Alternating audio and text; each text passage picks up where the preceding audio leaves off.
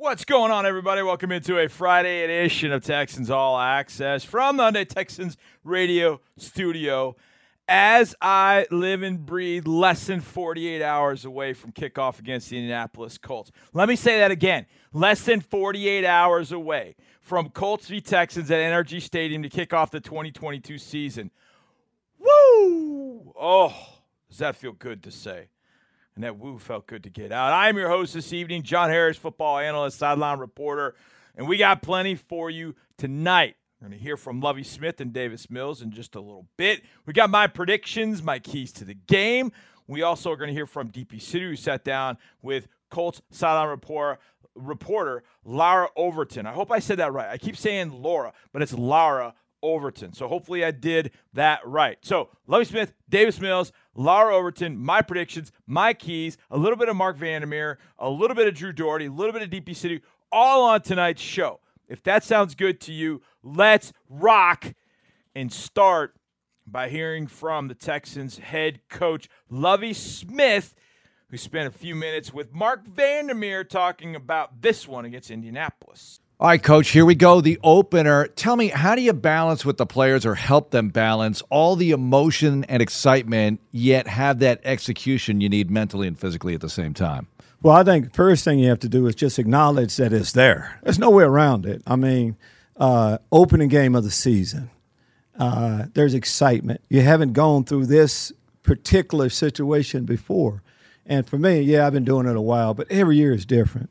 And then the amount of young players you have. We have some rookies with a prominent role, major role on our team, going through it for the first time, and that's what I've done. Hey, trying to joke a little bit. I was talking with Jalen Petrie out there a little while ago. Say, hey, if you need a sleeping pill to sleep, hey, let me know. We can get you one.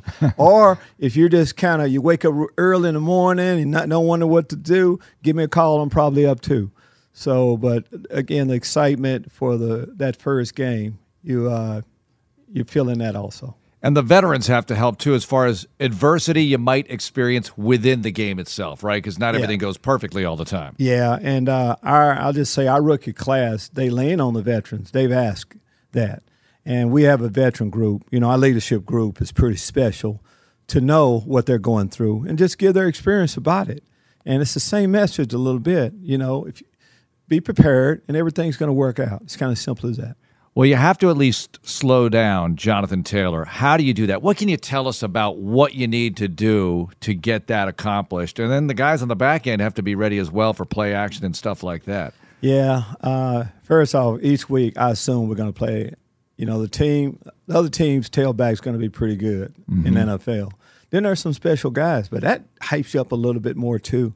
And being a division opponent, we know exactly who he is. But for us, we play, it's always about us, the discipline that goes along with being in our defense. So we have to do that. Then gang tackle. We also talk about getting as many guys to the ball as possible, and that's just pursuing, playing hard each down. Gang tackling, it's going to take all of that.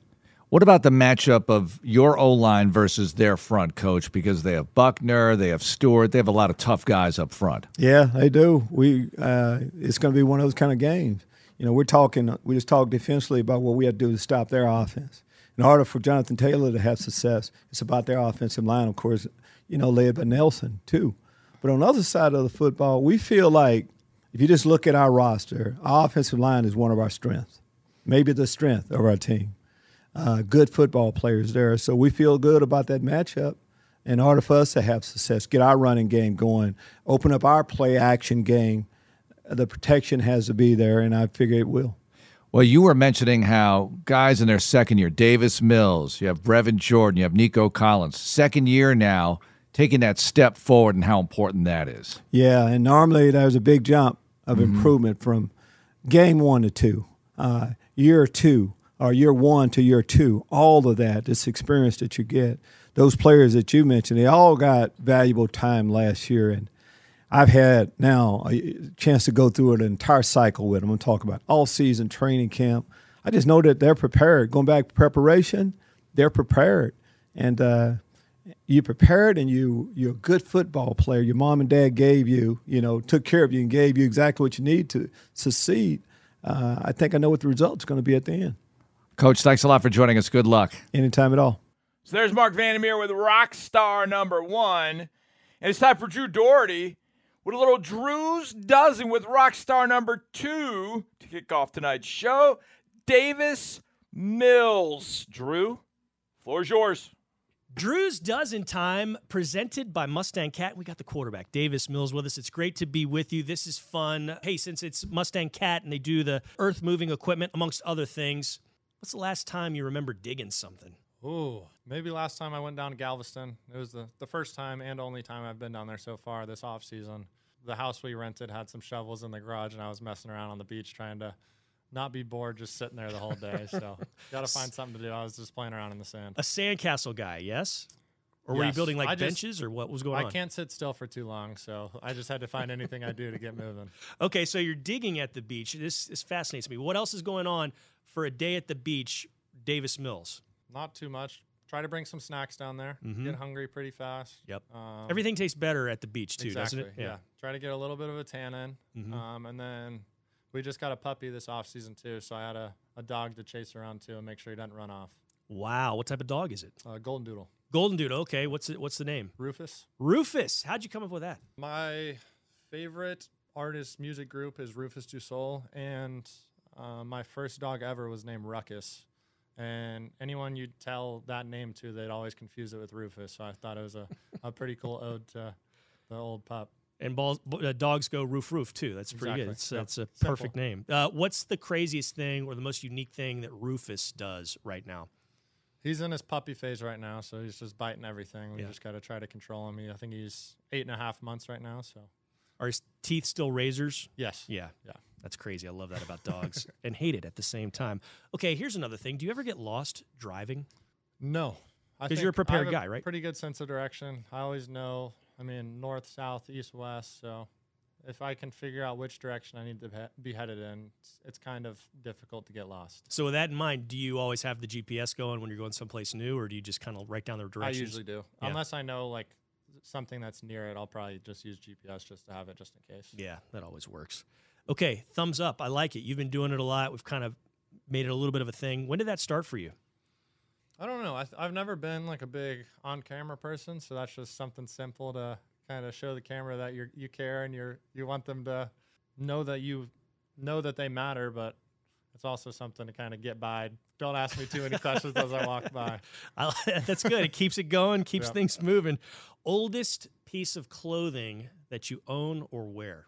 I can't think of anything particular. Probably some old pair of socks or underwear, or like an old hoodie back from high school. High school I hoodie? grew out of all my clothes into high school, getting into college. Yeah, how much did you grow from like height-wise, high school to college, when you left for Stanford? I think to now? my senior year of high school, I was probably 6'3", 205, and then I got to Stanford and got up to 220, 225 pretty early on my freshman year. So a lot of those larges and XLs had to move into 2Xs. So Yeah, otherwise you're looking like a medium in that thing, exactly. right? Last gift you gave someone is what?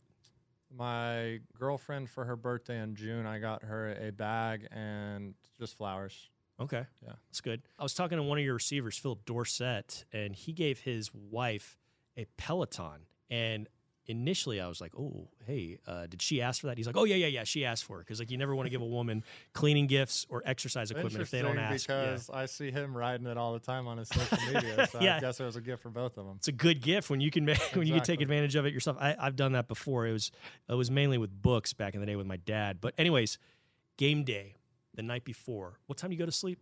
Before 10 o'clock. Before 10 o'clock. Is that normally any like during the week? You go Yeah, to sleep, that's, I mean, pretty consistent throughout the week. get your good solid 8 hours. Try to close your eyes by 9:45 and hopefully fall asleep before 10.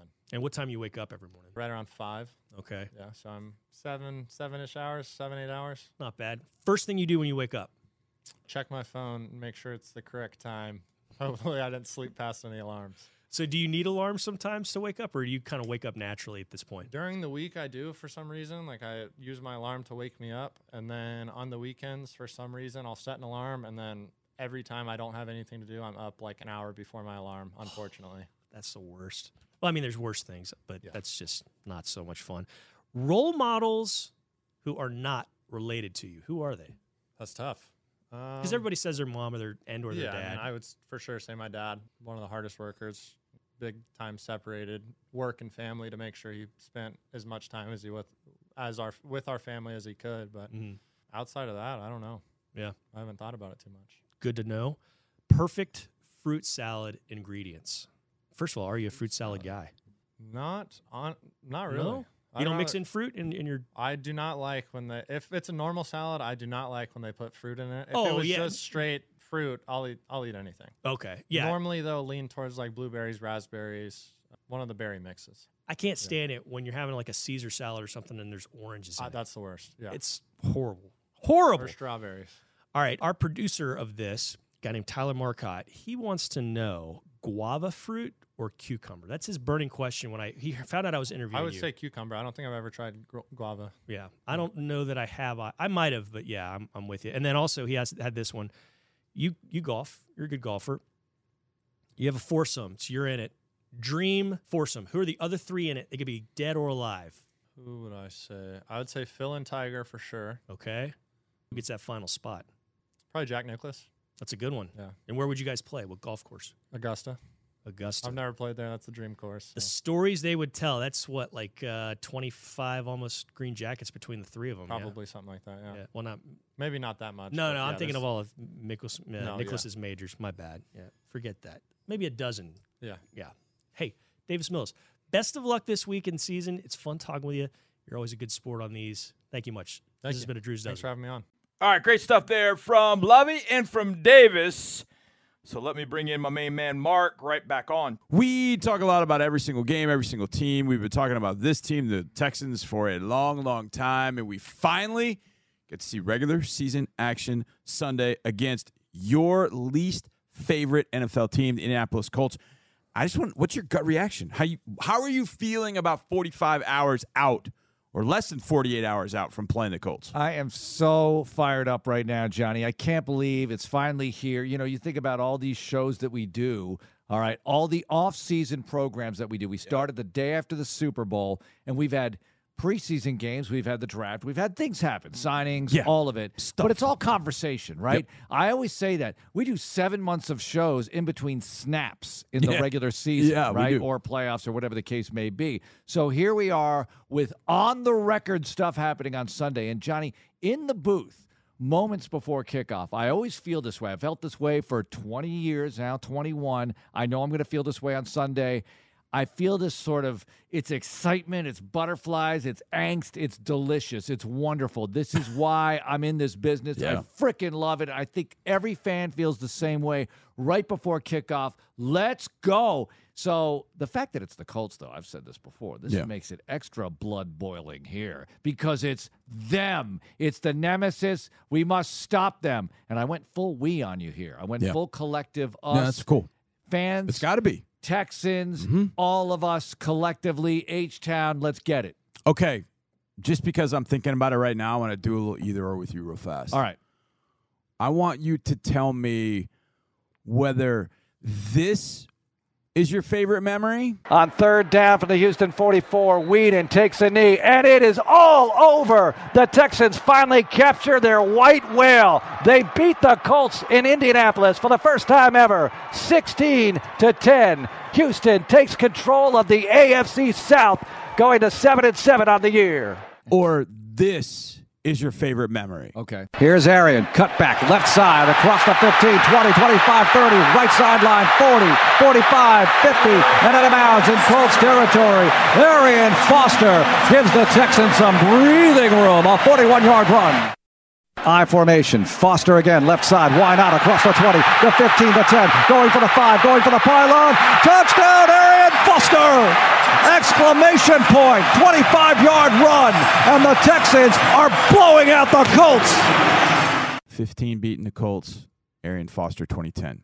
15 was definitely more special to me. And that was special. Arian 2010 debut, all of that. Oh, that was fun. And I was going through some personal issues with my vocal cords at the time. Yeah. And I remember calling that game, and I hit those calls, and I felt pretty good about that part of it, too, because I thought, man, this was an epic game we just saw. Yeah. You beat the Colts for only the second time in franchise history at the time. But the 1 in 15, I'll always say this because it was a 2-5 start.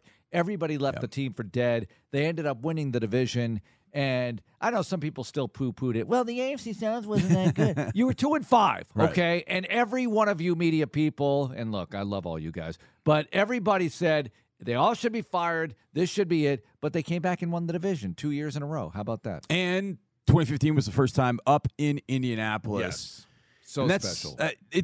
When I think about, I mean, sometimes it's hard to think about the 2015 game as we're getting ready for a home game against the Colts, because obviously that happened up there, but just beating them up there was such an emotional afternoon. I just remember being on the sidelines and seeing people that had been here forever and had never beaten them, and they're hugging on the sidelines, and some of the new guys, like Bernard McKinney was a rookie. He's like, all right, beat the Colts, man. It's a good win. Yeah, good win. Why's that dude over there crying? What's he crying about? Like, because we never beat him up here. Yeah. We never beat him up here. Oh, I was going through the numbers, right, in the press release, and, I know all of them, but just to see it written out, and you see RCA Dome, who are 0-7, right? The Lucas Oil Stadium. Look at the numbers from this series, Johnny. They're not good anywhere for the Texans, and they got to start getting better, and Sunday would be a good time to reverse that. Yeah, the period, and I wrote about this in my Know Your Foe, the period from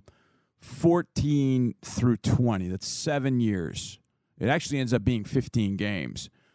They were all one-score games. The only one that wasn't was the 2017 game that actually was a one-score game, but there was a safety at the end and made it 2, made it a 9-point win. But either way, it was a single-digit difference. Interesting. In 15 games from 14 to 20. And then last year happened.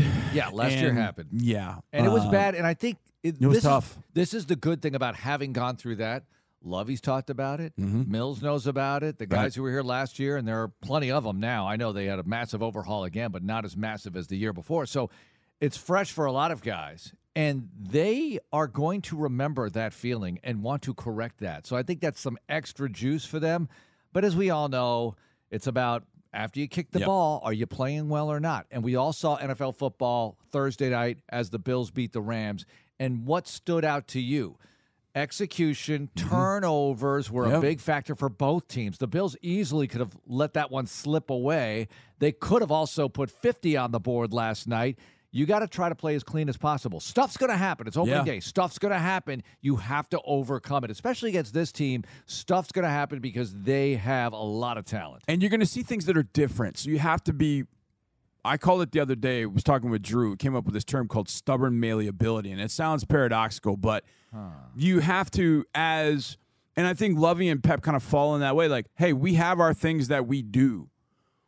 We're stubborn about that. But you have to adapt to, oh boy, the Colts are doing this or the Colts are doing that, and that's giving us an issue. So you have to be malleable. You have to be flexible, at the same time sticking to what you do. You've been working on it all at training camp. Stick to it, but be ready to change. Be ready to, oh man, they're running more 11 personnel than we expected. They're in nickel a lot more than we expected. Okay, they're doing this out of nickel. We know they're in nickel, but they're doing this.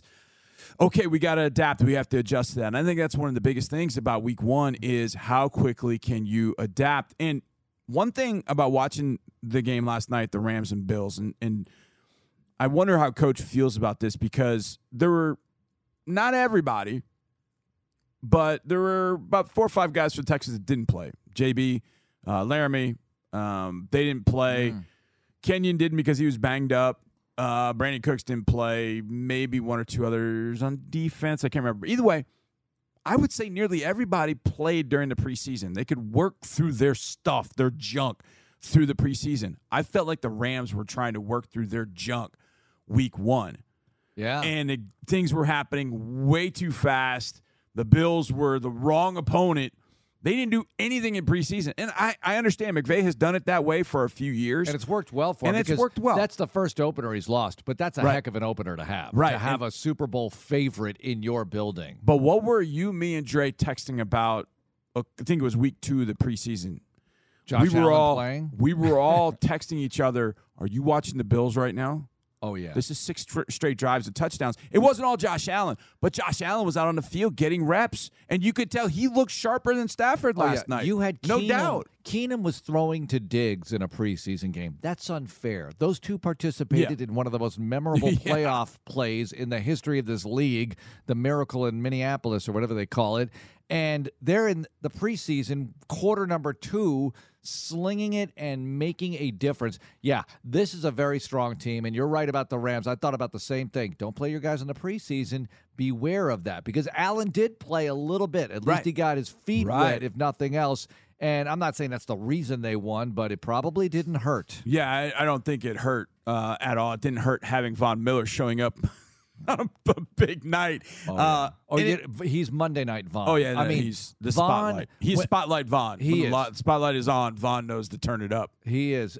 When the lights are on, when it's a playoff game, when it's a Super Bowl, when it's a game like that, which is a total showcase game to kick off the season, get ready, buckle up, because he's bringing it. And he got to the quarterback so fast. I mean, it's, he'll beat the tackle, and then it's like, yeah, but he's still got to make it over there to the quarterback. And a lot of guys kind of run out of juice right there, speed or whatever, oomph.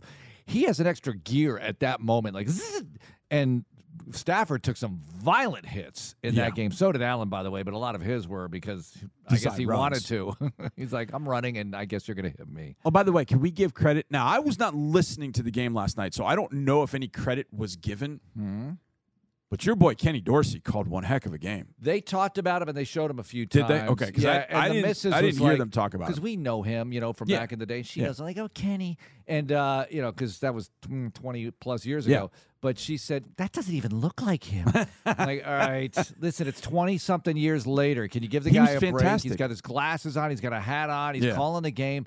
And you know what helps when you're an offensive coordinator? Josh Allen. Yeah. That helps a lot. It does. The throws that he makes into tight spots now that are accurate. I just remember seeing him at the Senior Bowl and just thinking, man, if he can rein that in. And I thought what was interesting, thinking back to Josh Allen in 2018, was at the Senior Bowl. The first day I'm watching, it was he and Baker Mayfield, and I think it was Taylor Lee for Nebraska. Those are the 3 quarterbacks on that team. And I'm watching them throw. And they're throwing at that netting that's got the 3 squares, the kind of diagonally set 3 squares. The Chris Palmer target. Yeah. And Mark Allen can't hit it. He can't hit it. He's just spraying it. But the next day they did that drill, he's popping it. Oh, he got and better. Then the next day, he was doing it again. And I remember thinking at the time, okay, that's something. Maybe that's showing how he's making an adjustment. He's taking in coaching. That's something good. It wasn't great when he wasn't hitting the net. Now you got to worry about that. But, man, he did show improvement day after day after day. If he does that, oh, boy. Johnny, he's starting to do that now. Wasn't his completion percentage in college in the 50s? Yeah, it was like 54, 55. All right, and last night it was in the 80s, okay? He was just ripping it. Yeah, he has gotten better. He does what you want every player to do, which I always talk about, but people are really going to mention this again. Get better. It's that obvious, folks. Improve. How do you do it? Hard work plus talent equals improvement. That's it. It's not really that difficult. Well, it is difficult. I should say it's not that complicated, okay? Right. Hard work plus talent, you're going to get better. Yeah. Now, if you're not talented, you're still going to get better, but maybe not enough. Right? Yeah, but exactly. if you're talented as an Like athlete and you yep. work your butt off and you stay healthy, obviously, that's going to equal success. It's pretty simple. It's just harder to do. It's like being a salesperson. Make the 10 calls a day. Well, it's pretty simple to say that. It's hard to do. The phone weighs 1,000 pounds after a while. When he was at Wyoming, he had a couple of throws where he'd be running dead to the sideline.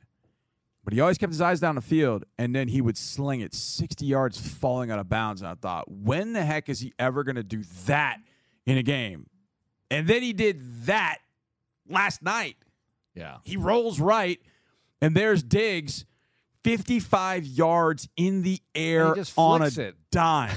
He just Oh, when he let that one go, I thought this is going to be good. There's something down there, and it's going to be good because I was rooting hard against the Rams. Usually, I root against every AFC team, no matter what. But I like McVay, yet I want to see the Rams fail. There's just something about it. I agree with you. I wanted to see the Rams fail too. And of course, we know Sal and I know the history of Buffalo and Houston and playoffs and all that kind of stuff. But I love going up to Buffalo.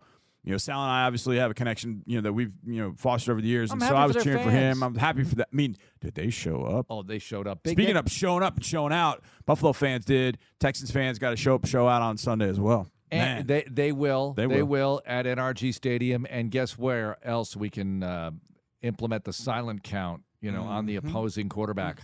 On the road in Dallas. Yes. Got to do that again for Dak Prescott the way they did for Romo, the traveling Texans in 2014. Got to make that happen. Yeah, definitely. That will be in December, but Sunday is the Colts. I will give you my keys to the game next, right here on Texans All Access. Right here on Texans All Access. Right here on Texans All Access. Right here. Welcome back, everybody, to this Friday edition of Texans All Access. It's a football Friday.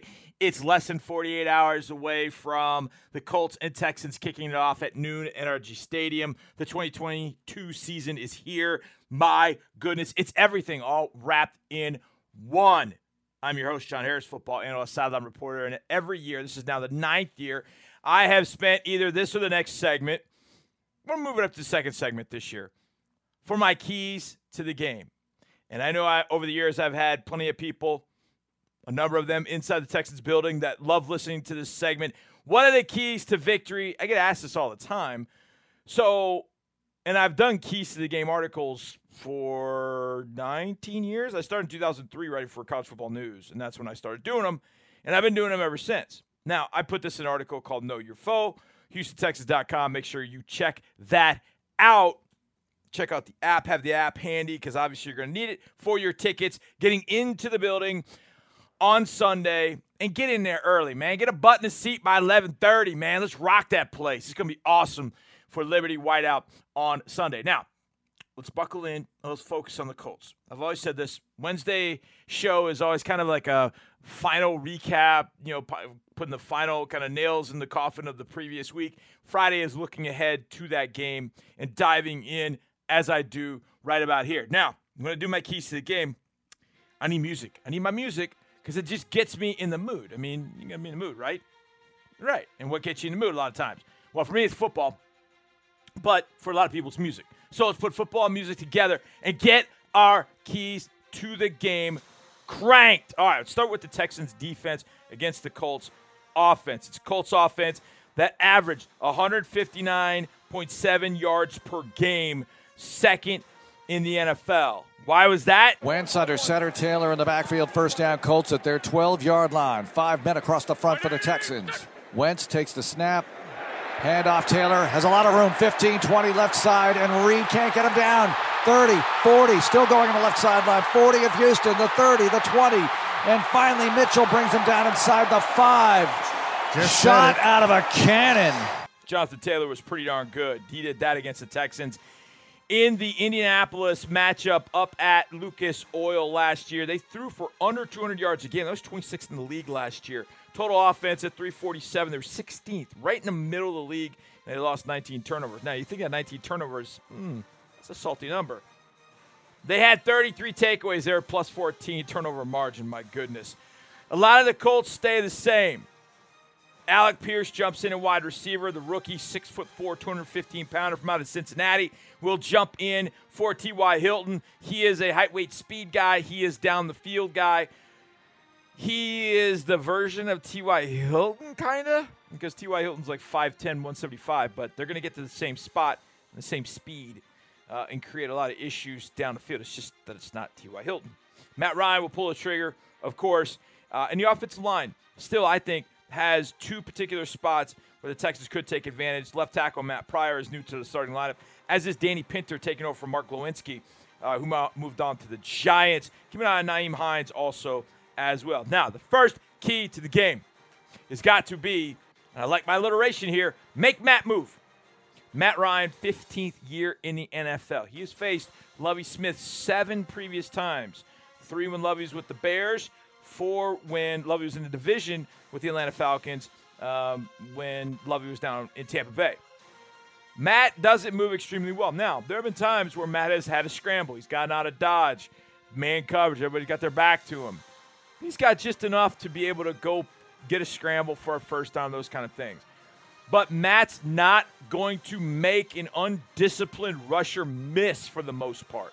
If guys are flying at him, he's not going to crater and go into a turtle pose, but he's not going to be able to Lamar Jackson that thing and just slip a gap and gone. I mean, you can do everything right against Lamar, and he can make you miss.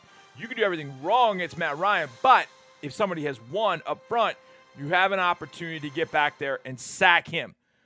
You've got to move him off the spot. If you let him drop, throw, he's going to beat the you-know-what out of you. Make him move. And if the front four can't do it, bring 5. Bring 6. Lovey's not scared. He's done that before. Make him move. And once he moves, then DB's got to plaster those receivers, and hopefully they'll do that. But you got to make him move. Number 2, free up Malik. Malik is Malik Collins. Now, I mentioned Danny Pinter taking over at right guard. The other guard is Quentin Nelson. He's the best in the league in my thoughts. You have Quentin Nelson. You have Zach Martin. 2 best guards. They both came from Notre Dame. They're incredible. We don't face Zach Martin. We do face Quentin Nelson. Danny Pinter on the other side is a guy that's played a little bit center, a little bit of guard. But Malik Collins was on one at training camp. About as explosive as I can remember seeing him. Free him up. If Malik goes one-on-one against Pinter, that's going to be a win for Malik. Often. So, whatever they got to do against Quentin Nelson, let Quentin and Roy Lopez bang. Roy's going to win his share because Roy's game has gone up to a different level. But Malik is the key. Malik can make their life miserable inside. Malik Collins is that guy. I'd like to see him take over this game. Number 3, Gap Sound. Now, there was the band called The Gap Band. Then there was the store of The Gap. The gaps I'm talking about are the A, the B, the C, the D in the defense and the offensive line. Everybody's responsible for a gap. But you try and steal a gap at times playing some of the coverages that coach does. With some Tampa 2, you only have 7. How do you get into your gaps? You got to make sure that everybody is in a gap where that player needs to be. Jonathan Taylor's good enough to you have all the gaps filled and he still beats you. He's that good. So you can't allow him opportunities when you have botched your gap responsibility and he's now about to embarrass you. That can't happen. All right, let's flip it over to the other side of the ball where the Colts defense now has a new face leading it. That would be Gus Bradley. Last year they gave up 109 yards per game on the ground, 11th in the NFL. They allowed 234 yards per game through the air. It was 19th in the NFL. And total offense, 343. That was 16th right in the middle, just like their offense. But they generated 33 turnovers. They're plus 14 in turnover margin. Yannick Ngakoue joins the lineup out on the edge across from Kwity Paye. Brandon Faison moves out to corner. He played in Gus's defense last year in Las Vegas. And Nick Cross, the rookie, more than likely is going to start at safety. He is the Colts version of Jalen Petrie, but a bigger, more middle of the field, deep coverage kind of guy, whereas Jalen's a guy that can kind of play all over the place. And they've also added former Defensive Player of the Year, Stephon Gilmore. This is a talented defense. So let's get into the keys. Number 1, excuse my grammar here, but this ain't Grover from Sesame Street. Now, if you're in my generation, or maybe, I don't know, this one, I don't know. I don't know if younger generations watch Sesame Street or not, but I did. I watched a lot of Sesame Street. I used to love Sesame Street. Oscar Grouch, Big Bird, but Grover. Grover's always this kind of happy-go-lucky, fun guy with the kind of weird, scratchy voice, but he always seemed like he had a lot of friends. He got along with everybody, which I guess is Sesame Street. Number 90 is not that. Number 90 is Grover Stewart. And I've often talked about DeForest Buckner. DeForest Buckner is arguably one of the top 5 defensive linemen, interior defensive linemen in the league. He can wreck a game plan in a quick second. I think we have seen that over the years against the Texans. He was traded in 2020 to the Colts, and he's been dominant ever since. But while Buckner was taking games over, next to him, number 90, Grover Stewart, was quietly becoming a stud. 6'6", 335, 340, absolute animal on the inside. And watching him in preseason games this year, he looks about as good as I can remember him looking. He reminds me a little bit of a bigger, faster, more athletic version of Lawrence Guy, who played for the Patriots for a long time. And Guy just wrecked everything on the inside. And that's the way it feels like Grover Stewart is. He's as height, weight, speed, top-notch as you can get. He is becoming a force in both the run and the pass defense. And that is troubling, especially because DeForest Buckner's still there. So, Grover Stewart, this is going to be a big one. Grover Stewart got to get him blocked effectively against an interior offensive line that's got Justin Britt. A.J. Cann has seen him before, played against the Colts when he was with the Jags. And then we'll see what happens at left guard, whether it's Justin McCray, Kenyon Green, how they're going to divvy up those reps. Maybe there's a split. Maybe they split them. Maybe there's one series on, one series off. We'll see. But those three are going to have their hands full with Buckner, of course, but also number 90, Grover Stewart. Number 2, that's our ball, not Shaq's. Now, I wrote my Know Your Foe and my keys to the game and put my keys to the game in it earlier in the week. And I think it's one of those things where rather be prepared for it and adjust to Shaquille Leonard not playing as opposed to, oh, he's not going to play, and then all of a sudden he plays and you're like, oh, boy. Now, it's going to be interesting how Shaquille Leonard fits into a Gus Bradley defense. Either way, the fact that Shaquille Leonard is not playing in this game, he has been ruled out. He's the only player on both sides to be ruled out of this matchup. And that, my friends, is huge. And I'm talking from all different angles. The interception last year when it was 10-3 up at Lucas Oil. Punching the ball out from Keke Coutee in 2020. 4th down and 5 at the 15-yard line of the Colts. Watson, shotgun, 3 receivers, wide side right, 1 back, Johnson. Here's the snap, 4-man rush. Watson throwing over the middle. Got a man, Coutee at the 5, breaks the tackle. The ball is out. The ball is out of the end zone. It's loose. It looks like the Colts have it. Coutee caught it and fumbled inside the 5, and the Colts are going to have it on the recovery with 19 seconds to go, and the Texans will lose to Indy again. Last year, punched the ball out. David Johnson, I think both here and up at Indianapolis. At the 43-yard line of Indy, Mills in the gun, Johnson to the backfield. Draw play, Johnson has the first down, running left down to the 36-yard line of Indy. And the Colts say the ball is out and it's a fumble, but it appears that Johnson was down. Indy pleading its case. They may look at this. It's a fumble. A punch out as David Johnson ran for the first down but coughed it up, and it's another turnover in this half of the Houston Texans. The guy wasn't even 100% last year playing with a bum ankle. He was probably about 75-80%. And he still was the best player on the field at that point. But he's not playing. He is out. He's still dealing with that back injury. There was a thought he might get ready for week 1. But with the schedule, Texans and then Jags before a week 3 matchup with the Chiefs, they kept the possibility open. But he had not played at all in the preseason. He's just put the pads on, just getting back. He is not able to go, thankfully for the Texans. Now, that doesn't mean it's going to be a walk in the park with the linebacker crew led by Bobby Okereke. Okereke's a really good player. But Okereke with Leonard is different than Okereke without Leonard. That is a massive key. No Shaquille Leonard, a.k.a. Darius Leonard, in this ball game. The last key, the old Gilmore. Now, when you put the word old in front of something, it's not always good. I mean, I guess because I'm now older, I'm a little bit more sensitive to it. But when I say the old Gilmore, I'm not talking about Stephon Gilmore, being old. I'm talking about Stephon Gilmore playing like his younger self now as an older player. Watching him in the preseason games, he looked sensational. He was top-notch in coverage. He looked like the old Stephon Gilmore, the Gilmore that won Defensive Player of the Year back in 2018. First down, Texans at the Houston 25-yard line. Griffin motions around the backfield, settles to the right wing.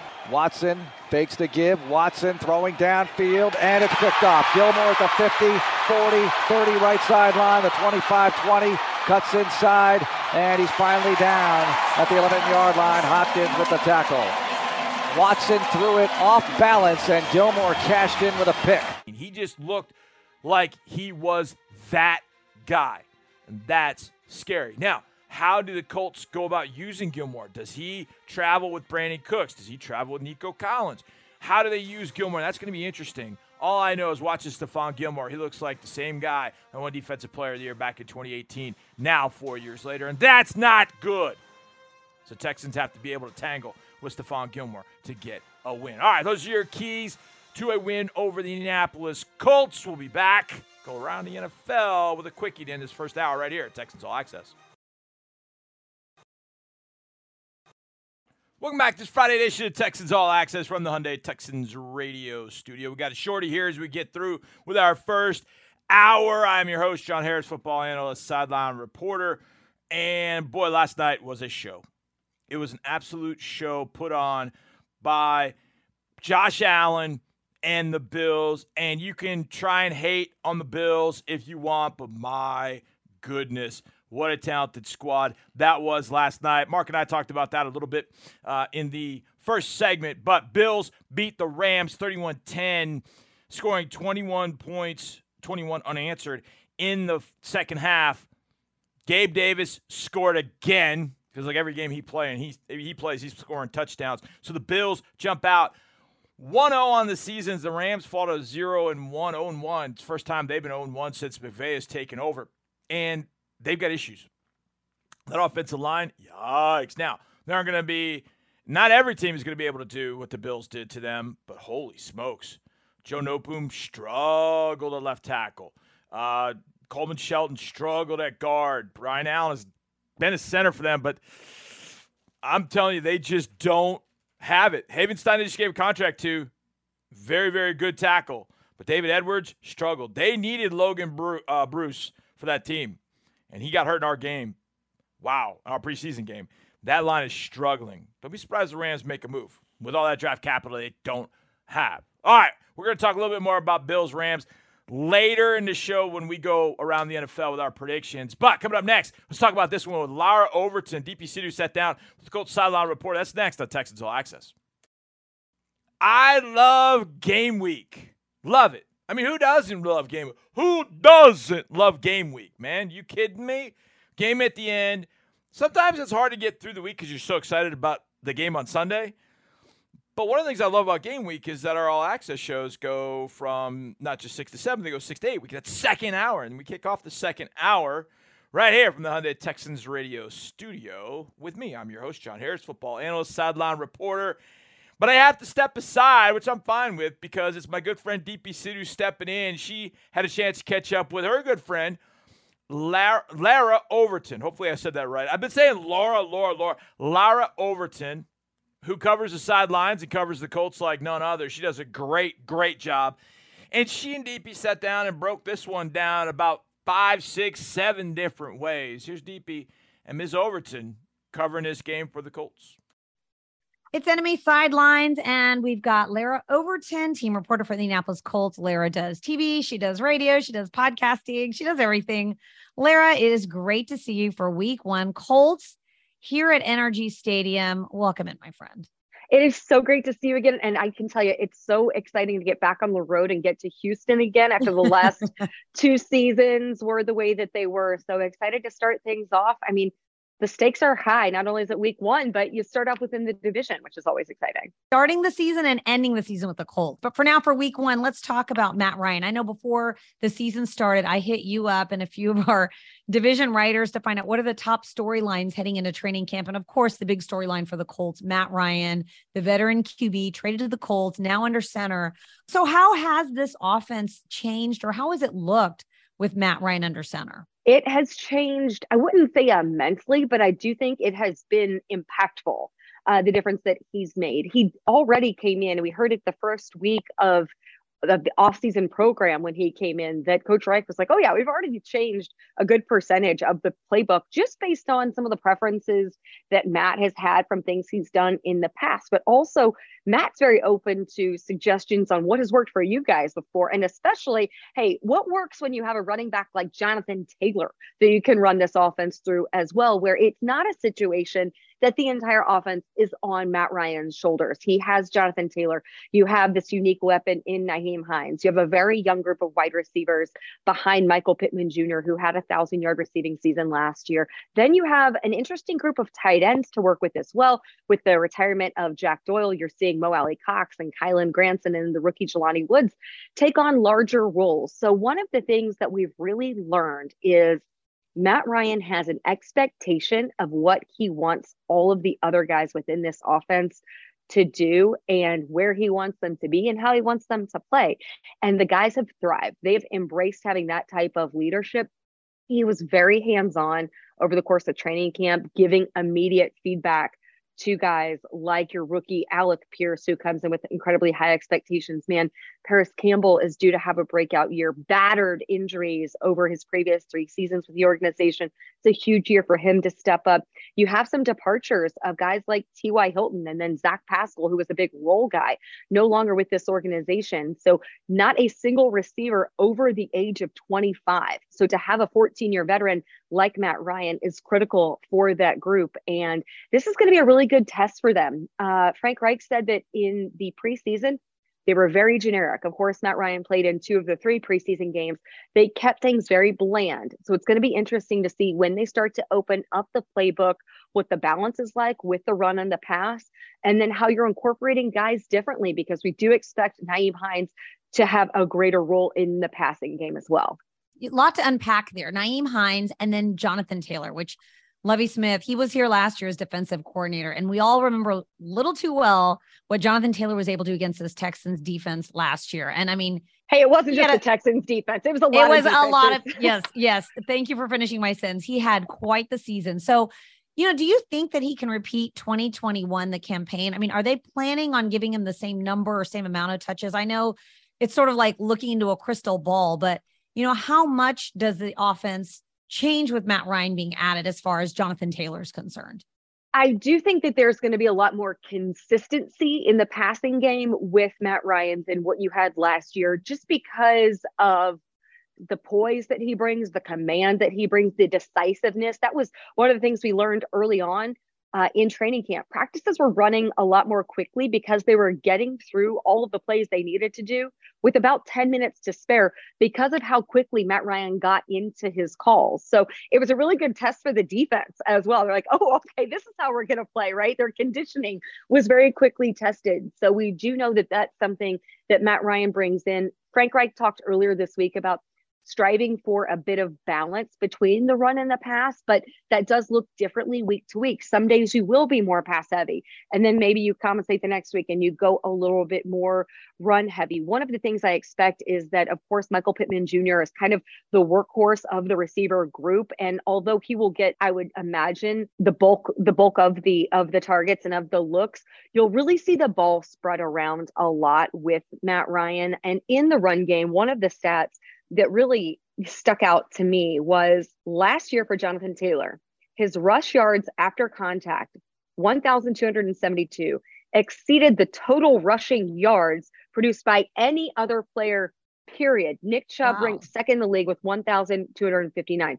That is rushing yards after contact. That is a huge number. And one of the things we know with running backs is you overload them, and at some point in their careers, they're going to start to wear down. Now, that doesn't seem like that's indicative of what Jonathan Taylor is going to do, because not only of the workload he's had so far in those 2 seasons with the Colts, but even going back to his college days and, the workhorse that he was, the workload that he carried at Wisconsin. So I do expect that you're going to continue to be a run-first football team and allow yourself to establish the run behind the offensive line that you have with Quentin Nelson, Ryan Kelly, Braden Smith, and then, some new guys up front as well. I think that it'll be very run dominant, but I do think that you'll see a little bit more balance, because I expect Nyheim Hines' role to be much greater in 2022 than in 2021. And an indication of the type of teammate that Jonathan Taylor is, he's all for it. He is not a selfish guy who is like, thinking of the touches first, his touches first. He's all about distributing the ball, having a balanced offense, and winning football games, and doing whatever he has to do to put his team in position to do that. All right, let's talk about the Colts defense. Matt Eberflus is gone. He's now the head coach of the Chicago Bears, so they lose their defensive coordinator, but they add some pretty big names this offseason.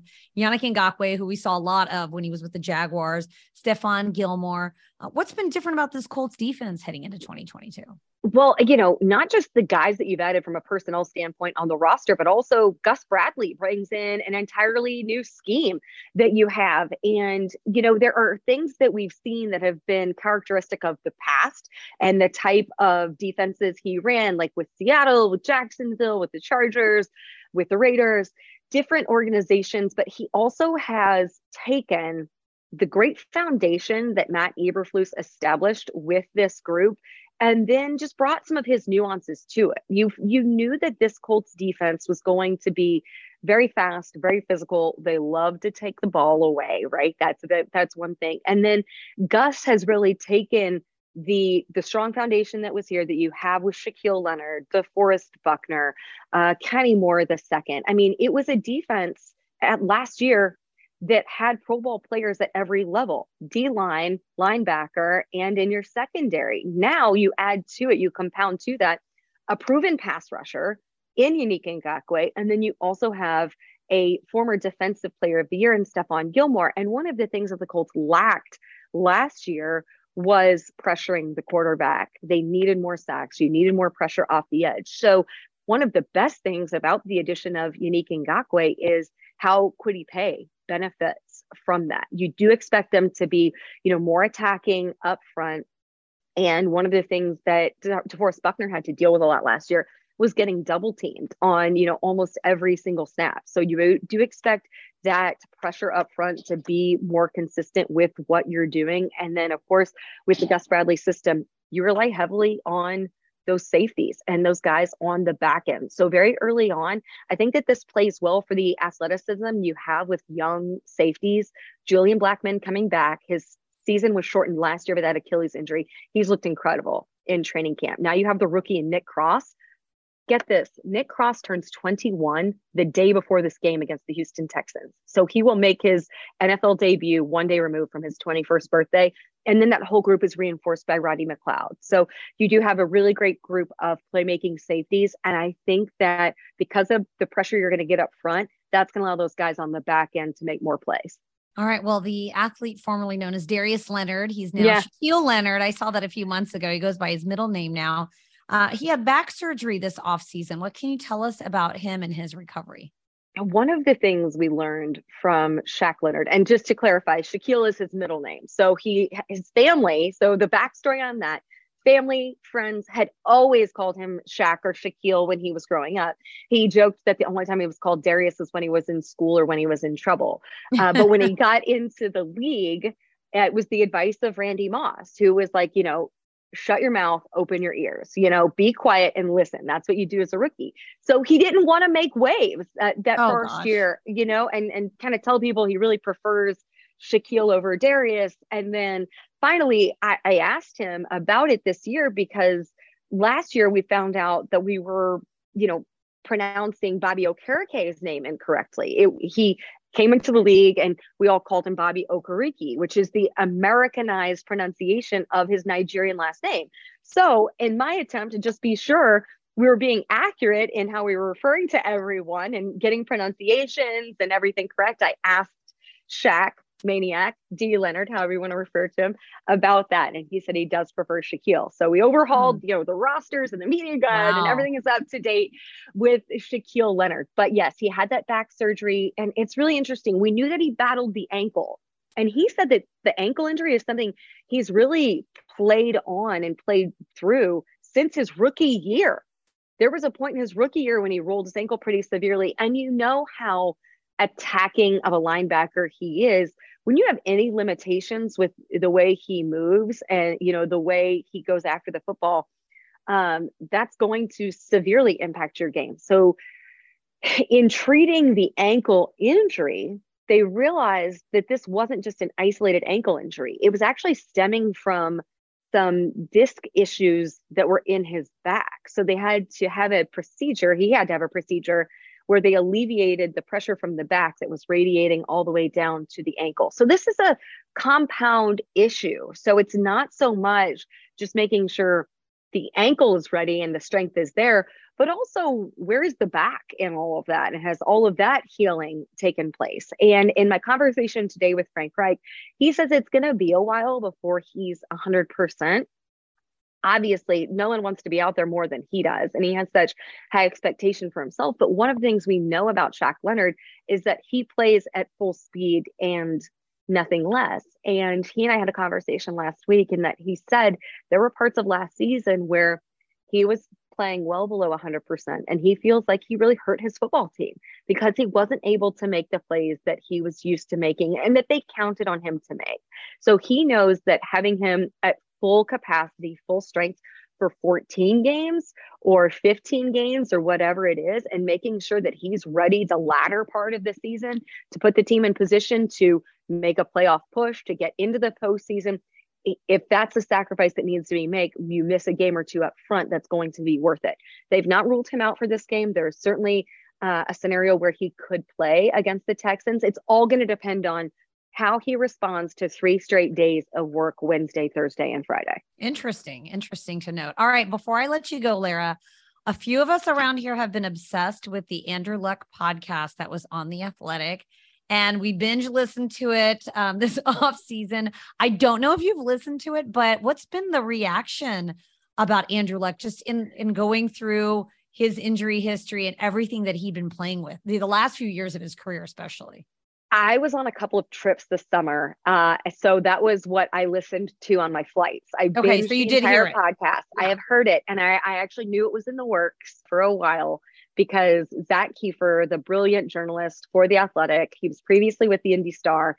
He's a fellow IU alum. So I've known Zach for many years. So I knew what he was working on. So I was very intrigued, and he would send me out little previews and little snippets along the way of what he was working on. But it's really nothing. It was all interesting to all of us.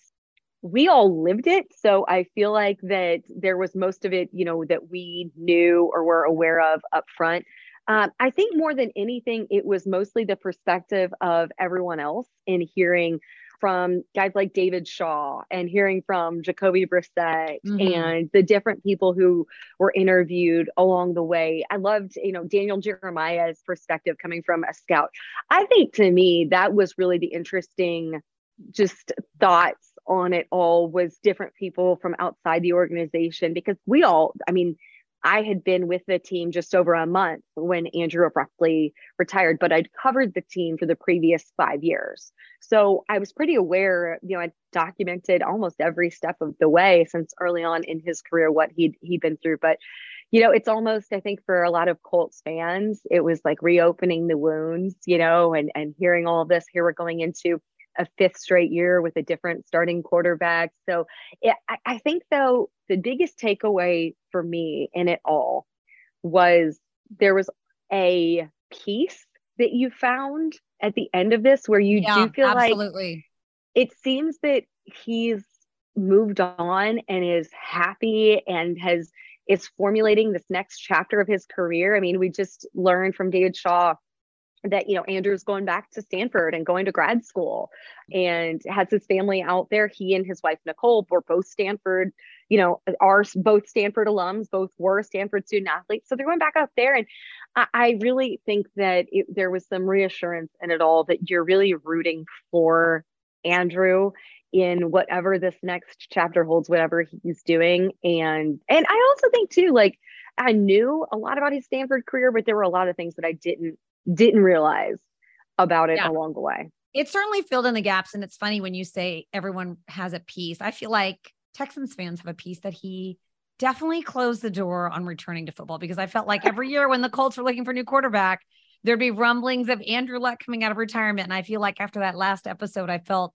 pretty confident he was happy where he was in life, and good for him. And this Sunday, the Colts will be doing it again with Matt Ryan. So looking forward to the matchup, Lara. Always a pleasure to catch up with you. Let's do it again soon. Yeah, can't wait to see you in Houston. Now, I'm going to admit a couple things. Number one, I was always a big Andrew Luck fan. Huge, massive. I thought he was what was right about football, right about human beings. I thought he was quirky, but he embraced it. I had talked to people up there, and they said he would just tool around on his bike, living in downtown Indianapolis. It was just different. And when you listen to that podcast about Andrew Luck, I don't know, I gained an even greater appreciation for him because he just thought differently from everybody else. But he was an incredibly intense competitor. He loved to compete, and that came through his entire career. It got to a point, though, where he had said he was spending more time rehabbing than getting ready for the season, and that was particularly frustrating. I will admit I missed seeing him on the field. I always loved going against him when we could beat him. I mean, it was frustrating because he was so good. I mean, 2018, those 2 games, the game that broke the 9-game winning streak and then the playoff game, he was so good. Just so good. So I've missed him for that reason, but I'll tell you this, I sure as heck am not going to miss him on Sunday. My goodness. Had he been there 2019 through 2021, 22 going forward, I think the Colts would have had at least a championship. I'm convinced of that. So I'm okay not seeing Andrew Luck on the field, but I wish him the best. I think that dude is a really unique guy. And I love his dad, Oliver. I've known Oliver for, a long time. I think Oliver's just salt of the earth. But I'm glad that Oliver's not in the building watching his son play against the Texans. I like that. I'm okay with that. I can admit that. It's okay. Mark Vandermeer would admit it too. We're okay to admit that. All right, one game was played Thursday, and one game will be played Monday night. That's going to be the Seahawks and the Broncos. In between, 14 games on Sunday. And, yeah, I'll pick the Monday night game, too. Why not? My predictions, straight up against the spread, all for fun next, right here on Texans All Access. Well, we made it to the NFL season, everybody. Last night, Thursday night, out in SoFi Stadium, the Buffalo Bills brought the funk all over Los Angeles Rams 31-10. We made it. We haven't gotten to the very first NFL Sunday. Now that is something special. Welcome back to this Friday edition of Texans All Access. I'm your host, John Harris, football analyst, sideline reporter for your Houston Texans, and been running this Friday show for the last 9 years. Now, I've been doing what I'm about to do in this segment for the last 9 years, and it's one of my favorite things to do because it puts me essentially out there. I make predictions of all NFL games. I do it straight up and against the spread as a way to talk about the game. Not so much, here's gambling advice. No. It's a way to talk about the games.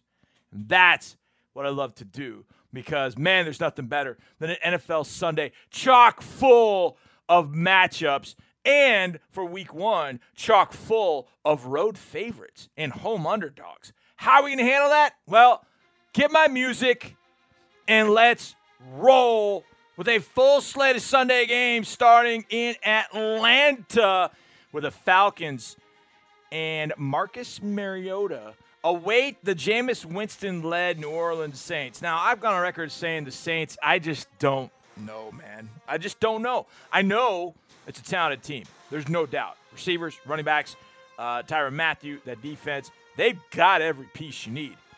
Can Jameis, A, stay healthy, and B, not turn the ball over 30 times? Now, last year when Jameis was a starter, that team, until he got hurt, Saints were one of the better teams in the league. Could he have continued that for 17 games? Don't know. He obviously was not able to finish the year. Ian Book came in, not good. Trevor Siemian, done. They even called Drew Brees. It was not good. But he's back. However, this game's in Atlanta. That said, I just don't think Atlanta can play with the Saints. The Saints are 5.5-point favorites. I am going to lay the 5.5. I'm going to take the Saints to win and cover and beat the Falcons, the hated rival. I think it happens, I don't want to say handily, but handily. This is a 14-point win for the Saints. I'm thinking like 28-14. I don't see the Falcons scoring, putting up any points on the Saints. I think it's a long day for them, and Winston shows, hey, I got this. This offense is going to be pretty good in New Orleans. The 49ers go to the Bears, where San Francisco is a 7-point favorite. Yes, it's Trey Lance. I know people are panicked about that. I've been saying, look, calm down. Trey Lance is going to be just fine. I think he's going to be very, very good. That offense is going to, worst case, he is Jimmy Garoppolo.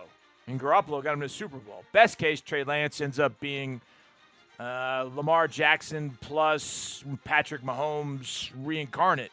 And the 49ers, we're talking about them as the bully for the next 10 to 12 years. I think San Francisco houses the Bears. San Francisco, that road favorite by a touchdown. I think they cover that. I think they win by a couple touchdowns. 49ers to win on the road and cover that 7-point spread. Steelers going to the Bengals. Bengals have Joe Burrow ready to go. Now, one thing that I noticed, and Mark and I talked about this earlier, Thursday night game, boy, Matt Stafford looked off a little bit. Now, part of that was the injury. Part of that just didn't play much. Joe Burrow hasn't played at all. Can he step right in and move that team like he has? I think it's a lower-scoring game. I think the Steelers' defense is going to definitely show up to play. Bengals are favored by 6.5. I'm going to get the Bengals a win. This feels 2017, 24-17, something of that ilk. Bengals win. Steelers get the cover. That's 6.5. Eagles going to Detroit. That's 4.5-point favorites. I think the Eagles are scary good this year. The moves they've made recently, signed Darius Slay last year, they went and traded for A.J. Brown this year. They just traded for Chauncey Gardner-Johnson, formerly of the Saints, to add to Darius Slay in that secondary. I think the Eagles are very good. I think Jalen Hurts takes a step. Maybe not all the steps he needs to take, but he takes a step. Eagles win. Eagles cover that 4.5. Lions will stick around for 3 quarters when the fourth quarter the Eagles pull away. Win by 10, 31-21. Patriots taking on Dolphins. This one boils down to this for me. Either Bill Belichick and the Patriots have been playing possum this whole time, or the Patriots are definitely on the back end. I don't know if either one of those are good. I'm not sure which one I want either. Do I want the Patriots to be good again, or do I want the Dolphins to spank them? Let's go with the Dolphins spanking them, or at least covering the 3.5. Miami's a home favorite with 3.5-point spread. I think the Dolphins will win this. Let's go 24-17. They beat up on the Patriots, and Mike McDaniel gets his first win as head coach of the Dolphins. Dolphins win and cover at home. Ravens and Lamar Jackson. I guess he's playing. Didn't get a contract today, though. Play the Jets. Joe Flacco, former Ravens quarterback, the one who has the Super Bowl championship for the Ravens. Baltimore's favored by 6.5. I think Flacco keeps it interesting, but the Ravens get any kind of heat. Odafe Owe off the edge. However they get heat, I think that could be a problem for Flacco. He's going to be a sitting duck. I'm going Ravens to cover that 6.5. I think Lamar is on the verge of proving to everybody he's worth that contract, and he's going to – remember Joe Flacco didn't sign a contract going into 2012, won a Super Bowl and got paid mad cash. I think that's going to happen to Lamar Jackson. Jaguars taking on the Commanders. Last time Carson Wentz faced the Jaguars, it was down in Duval County. It did not go well. It did not go well at all. Washington's favored by 2.5. However, this time I think Wentz does get a win. Narrow, 21-17, 24-20. That's more than 2.5. I think Washington wins and covers. If they don't, Carson Wentz is going to be on a hot seat very, very soon. He has not responded well to that. Browns-Panthers, another noon game. It's a pick'em. It's the Baker Mayfield Revenge Tour. No Deshaun Watson. Jacoby Brissett will be the leader for the Browns. I think at home I'll give it to the Panthers. I think Baker Mayfield, as long as Christian McCaffrey is relatively healthy. Went on the injury report this week. He got spiked, I think, on the shin, and that doesn't feel good at all. So we'll keep an eye on that. But if he's ready to go, McCaffrey, DJ Moore, Robbie Anderson, Baker slinging the rock, that defense has got some athletes. I think they make life tough for the Browns. Let's give the Panthers and Matt Rule a big win that's needed at home against Cleveland. Texans and Colts, the spread's down to 7. What does that tell you? Well, it tells you that Vegas is moving the number down because more money's coming in on the Texans, which hopefully is a good sign. I never go against my heart and my head. I hope the Texans win. I don't ever pick that game. But interesting, it's gone from 8.5 to 8, now down to 7. Let's go out to Tennessee, starting in the afternoon games, as the Titans get a visit from the G-Men, New York Giants. Tennessee's favored by 5.5. It's one of the more interesting teams in the league to me because I hear such polarizing opinions. Far left, far right as it pertains to the Titans. They're going to fall into the cellar. I don't know if I hear that, but they're going to be 7-10 team. They're going to be 12-5 win division. I don't know that I think they fall somewhere in between. I think it's a 9-8 football team that could potentially get the 7th spot. I think the Colts are way more talented. And we'll see whether Ryan Tannehill is that guy. The Giants, I just can't see the Giants and Brian Dable's debut as head coach getting a W against the Titans. Now, I do think the Giants will play well for Dable. I don't think they get the win. So, I think the Titans will get the win, but I think the Giants will get the cover. Titans win, but Giants get inside that 5.5. Packers, Vikings, it's in Minnesota. Green Bay's favored by 1.5. I know Minnesota's supposed to be better this year. It feels like Minnesota's going to be better this year. Kevin O'Connell is going to ramp that offense up. Is the defense back, though? That's the key. Harrison Smith is back. Patrick Peterson's back. They've made some changes. It's Aaron Rodgers. Packers win. Packers cover that 1.5. Although, keep in mind, last year, Packers opener down in Jacksonville against the Saints because the Saints were dealing with a hurricane. What happened? 38-0. Packers got housed. Doesn't happen again. Packers win. They win big. Chiefs, Cardinals. No hop for the Cardinals. Kansas City favored by 6. We'll see if Patrick Mahomes was right. Does he have more weapons to spread the rock around to? I think he does. I don't think it's as explosive, but the Chiefs will win by a touchdown, so that'll get them a win and a cover out in Arizona. Raiders, Chargers. Last time we saw these two, it was a classic. Week 18 of last year. This one's being played in SoFi, though. LA's favored by 3.5. I think the Chargers will get that win for Brandon Staley as Josh McDaniels leads the Raiders in his debut performance as head coach for the Raiders. It'll be a very good ballgame, 28-24, 31-27, something like that. But it'll be a 4-point win for the Chargers, and they will get the win and cover. Bucks and Cowboys. Is it okay to hate both these teams? I kind of do. Tampa Bay is favored by 2.5, going up against the Cowboys. I think Jerry's crew is going to play hard. Let's give the Cowboys a win and a cover and a little mild upset at home. And Monday night, Broncos, Seahawks. There ain't no way Russell Wilson's losing that game. None. And they'll cover the 6.5. So there you go. There are your predictions. Coming up next, final word with Drew Doherty with Davis Mills. That's next on Texans All Access. We got one final segment this Friday edition of Texans All Access. I'm your host, John Harris, football analyst, sideline reporter. So glad to be with you on this Friday evening. And before we get to Davis Mills, we got to have a little bit of talk. And it's the talk that we all should have as we head into a football season. Now, it's sort of like the talk your parents would give you, but it's not about the birds and the bees. But it's about staying hydrated as you throw down a few beverages this weekend. You got to stay hydrated. It's still in the 90-degree range. It's going to be hot still, and it's going to be intense. It's going to be football going on, and we haven't been doing that much this summer, so we got to stay hydrated. Well, I've got some even further good news for you. Mark Vandermeer sat down with the great people from Houston Methodist to talk about how you can stay hydrated this time of year. It's Houston Methodist Minutes. Mark Vandermeer with you, joined now by Dr. Jillian Wooldridge. Doctor, how's it going today? I'm doing fine. Thanks. How are you? Doing well. Now, I was on the practice field this morning. It was a little warm out there, but not so much for me, warm for the players. So let's talk about working out in this heat. High school football teams and all sports teams who participate outside have been at it for a while. Obviously, the Texans have as well. What are some of the do's and don'ts of working out in this hot weather we're having? Although in the morning it's cooling off a tad, just not enough. Yeah, I know. I think we're lucky that we're getting a little bit of temperature drop, but it's still pretty warm out there, especially if you're exercising. I think if there are a couple of things that can be done to help prevent heat illness and stay hydrated and safe with exercising in the heat. The first thing to really consider is that hydration doesn't start necessarily the day of a practice or an exercise bout. Hydration really starts before then. So one thing that we really counsel our athletes whenever it comes to game day hydration, for example, is a Saturday game day hydration plan really starts on Monday, the week leading up to that. So making sure that you're staying hydrated during the week, I think, is incredibly important. That way you're not trying to play catch up all of a sudden on game day, because a lot of fluid at once can really start to cause some stomach upset.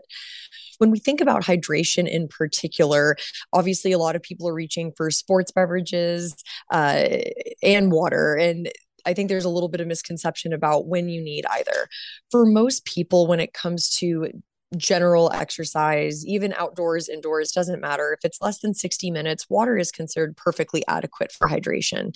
If you're exercising beyond 60 minutes, that's when something containing some carbohydrates like sugar, as well as electrolytes like salt, sodium, and potassium can be helpful. And that's when a sports drink can be very useful. When you think about preparation for an athletic event, like I said, hydration starts beforehand. A rule of thumb is about 2 to 4 hours prior to a significant exercise bout. We recommend consuming about a half a liter, 500 milliliters of fluid. If the athlete urinates, it should come out nice pale yellow. And if it does, they're probably in a good place. If it's still a dark yellow, they need to consider drinking about another 250 milliliters of fluid. So that's our pre-game or pre-exercise hydration. Now, during the game, frequent sips of cool fluid, definitely a good idea.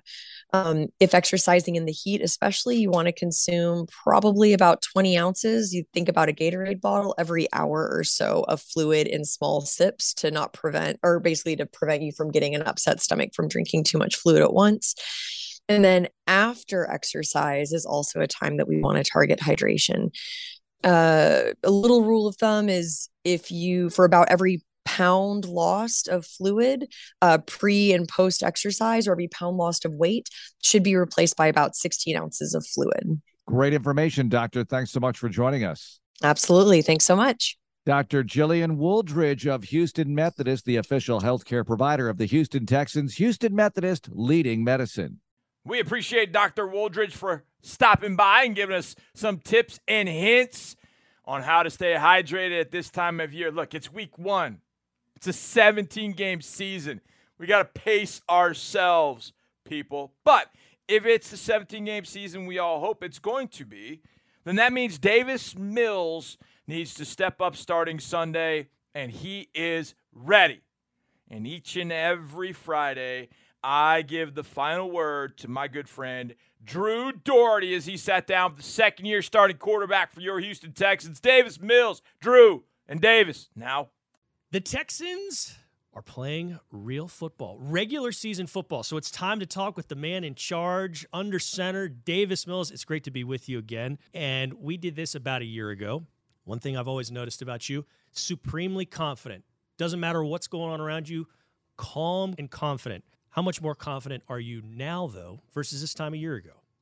I mean, I don't think the confidence level has changed much. I think the comfortability of being out there and being in control of everything is what has changed. Building that experience from last year and going out there and really putting that successful stint together at the end of the year. Obviously, the outcome of each game wasn't what we wanted, but I felt like I was going out there and playing good football, protecting the football. And I think the biggest thing this year is just carrying on that momentum from last year and what we've put together all off-season and throughout camp. So I think the comfort level and just being in control of everything is the biggest thing that I've noticed. That's a good distinction you make, comfort versus confidence. So with the comfort idea in line, how much more comfortable did it make it for you being involved in February and March and April in helping install this offense with Pep Hamilton? Because it's a different offense than what you were doing last year. And how much did that help with what you're doing and what you're seeing right now?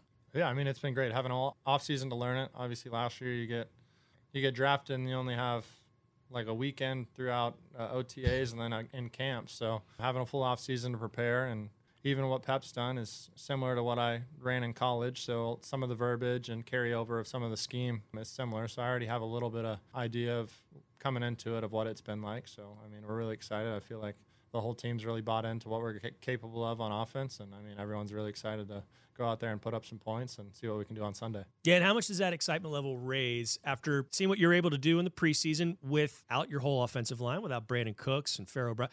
Everybody's back and everybody's ready to go. And on top of all that, the playbook opens up a little bit even more, doesn't it?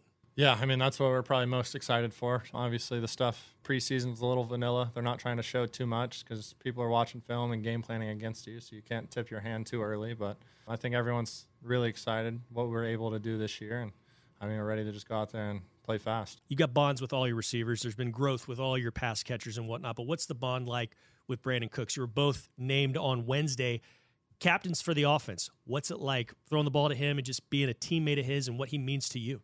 Brandon's been great. Obviously, same type of energy each and every day. He's coming in ready to get to work and lead those guys around him. And I try to do the same. But, I mean, when you know you have Brandon out on the edge going against somebody, I for sure couldn't cover him, and I know pretty much all the DBs across the league can't cover him either. So when you have somebody like that on your side, it's awesome. The guy just cranks out 1,000-yard receiving seasons, and he's been doing it for a while. A guy who's new to the league is Dameon Pierce.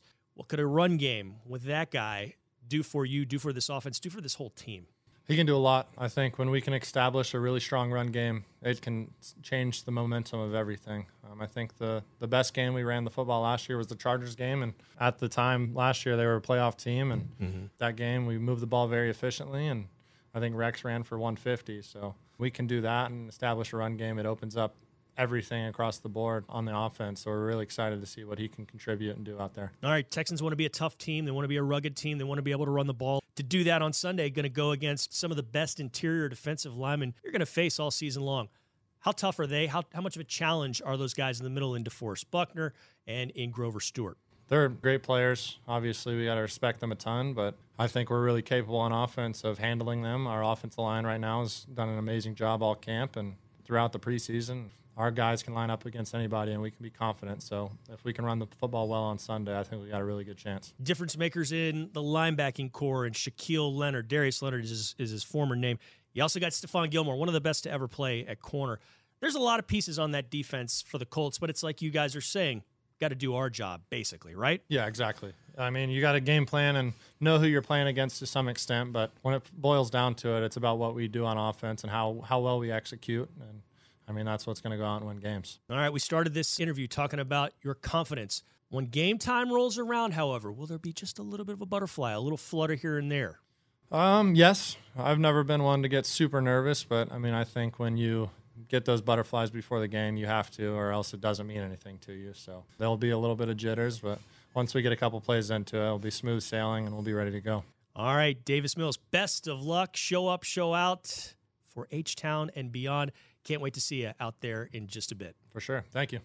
Now, I did my keys to the game earlier in the show, and I didn't mention Davis as a key. I had tried to spread the wealth, if you will, but Davis is absolutely key in this game. And I think the biggest key for Davis, just one thing that stood out to me last year, was that the best games Davis had, he did something positive on the first drive. Now, it wasn't always a field goal or a touchdown, but he made a key third down throw.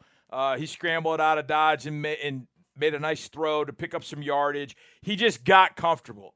When I think about the games in which Davis struggled, he struggled on the first drive. Like I think of Buffalo. Now, Buffalo was really good, but he fumbled that throw early on. It was pouring down rain, and he just felt like he never got his confidence. Arizona, kind of same thing. Didn't really get anything going early, and it just sort of eroded his confidence.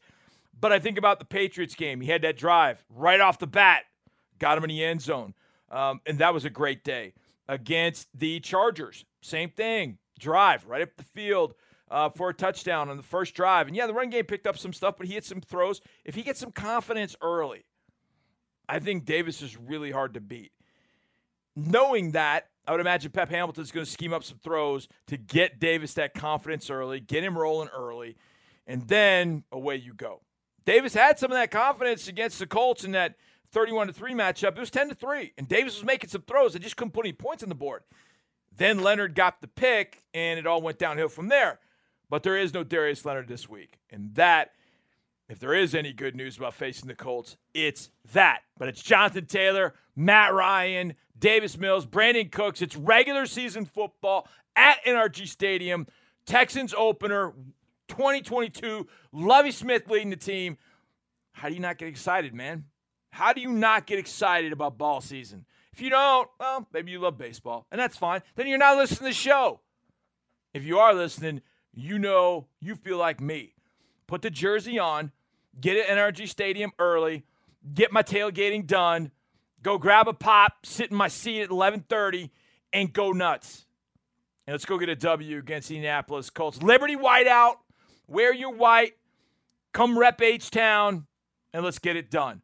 Appreciate you guys for listening. So many people to thank. Mark Vandermeer, Lovie Smith, Davis Mills, Drew Doherty, DP Sidhu, Lara Overton, and all of you for being here. You guys are the reason that I do this, that we do this. We love getting a chance to talk to you and tell you about this team and tell you the story of this team, and hopefully the story of this team stretches for the next 18, 19 weeks. And at the end of it, we feel like that was one hell of a story. And it begins Sunday. Kickoff is at noon. Radio pregame at 9. Sean Pendergast and Seth Payne will take you through. You'll hear me and Mark and Andre and John McClain and any other ambassadors, legends that stop by. And then the game with Mark, Andre, and myself. Then post-game with Clint and Sean Pendergast. You can see our pregame show live streaming at HoustonTexans.com and our app. DP City, Drew Doherty will be part of that. There's a lot going on. So let's get pumped, people. Sunday. We'll see you there. And as always, go Texans. Go Texans. Go Texans.